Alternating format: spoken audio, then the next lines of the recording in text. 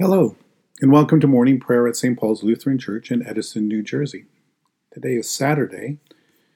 We're in the season of ordinary time, and this is the end of the 20th week after Pentecost. We begin our time of prayer in silence.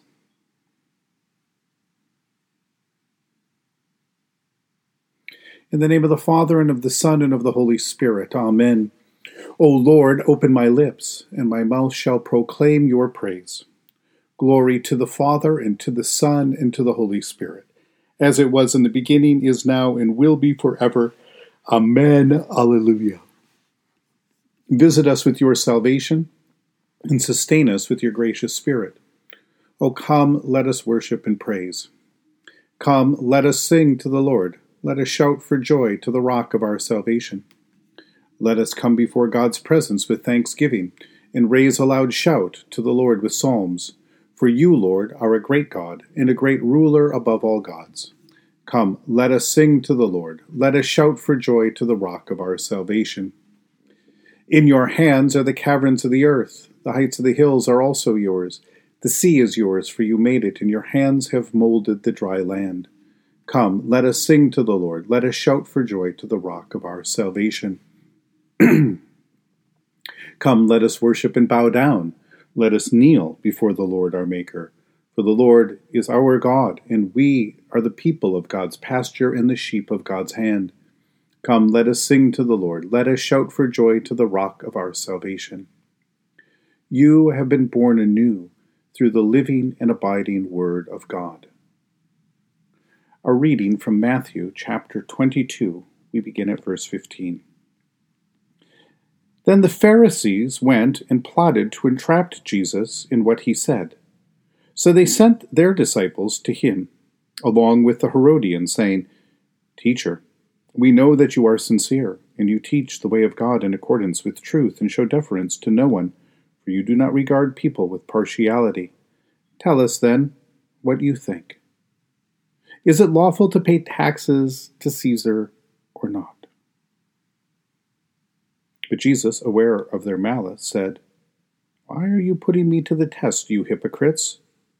Show me the coin used for the tax. And they brought him a denarius.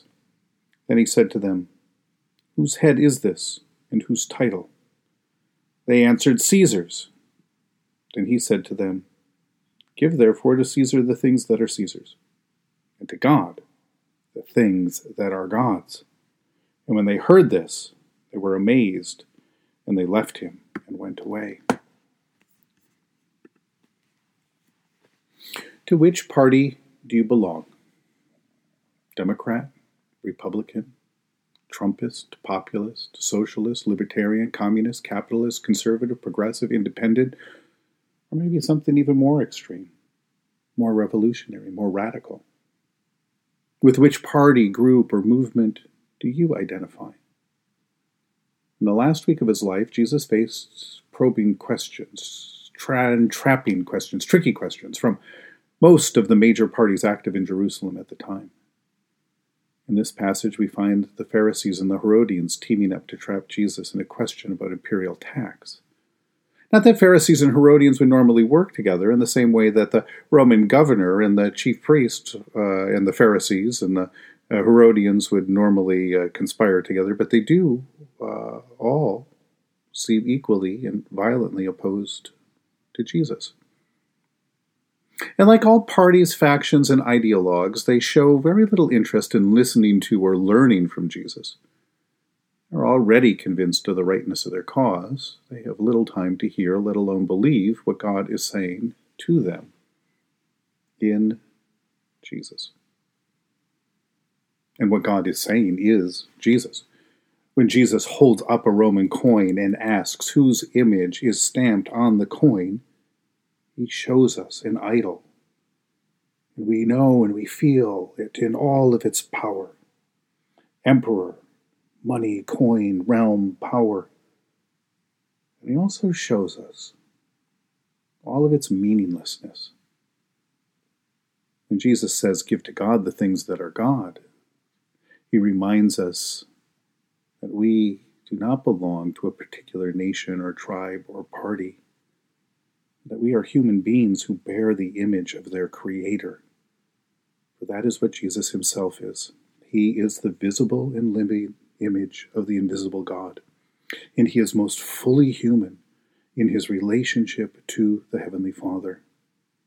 In Jesus we see right before us a new Adam and a new Eve. In Jesus we see the freedom simply to be God's precious human creatures made in God's own image. We see what we become through water in the Word in holy baptism.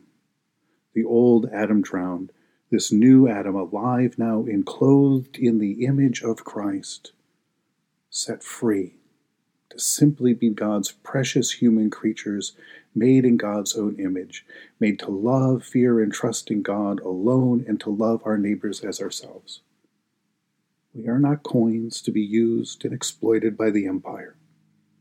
We are not pawns to be played and sacrificed in violent games of tribe or faction or party. We belong to God, and to God alone do we owe our fear, love, and trust. I think that we know this at some level already.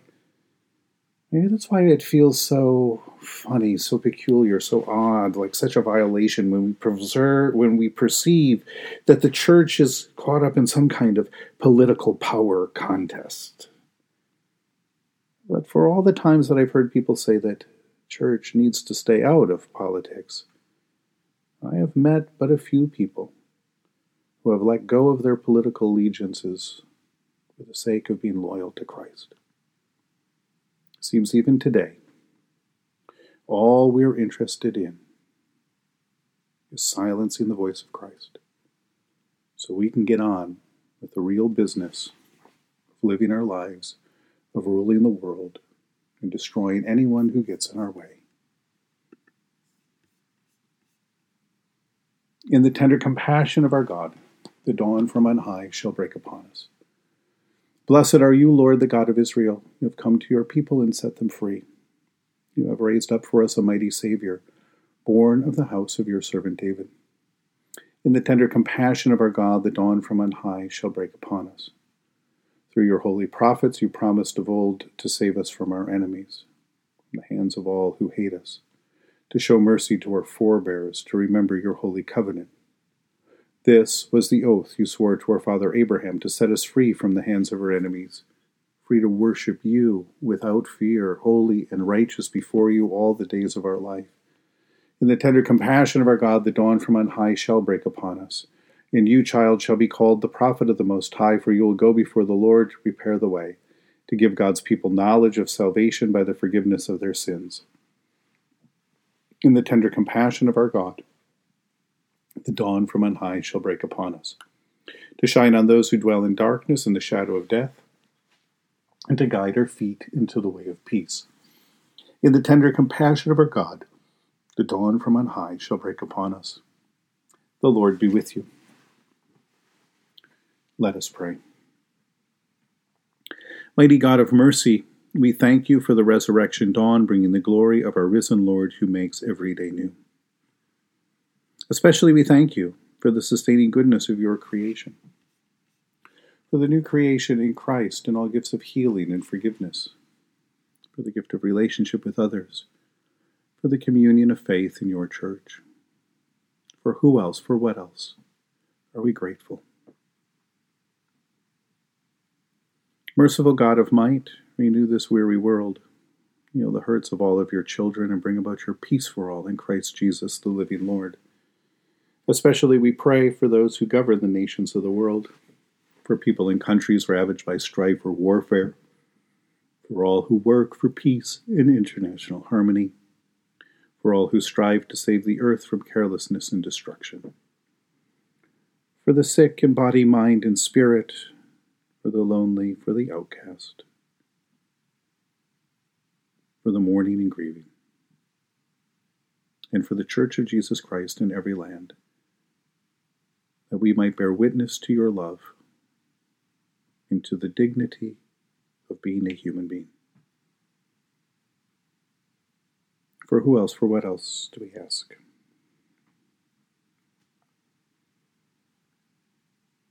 We give thanks to you, Heavenly Father, through Jesus Christ, your dear Son, that you have protected us through the night from all harm and danger. We ask that you would also protect us today from sin and all evil, so that our life and our actions may please you. Into your hands we commend ourselves, our bodies, our souls, and all that is ours. Let your holy angels be with us, so that the wicked foe may have no power over us. Amen. Lord, remember us in your kingdom, and teach us to pray. Our Father who art in heaven, hallowed be thy name. Thy kingdom come, thy will be done, on earth as it is in heaven. Give us this day our daily bread, and forgive us our trespasses, as we forgive those who trespass against us. And lead us not into temptation, but deliver us from evil. For thine is the kingdom, and the power, and the glory, forever and ever. Amen.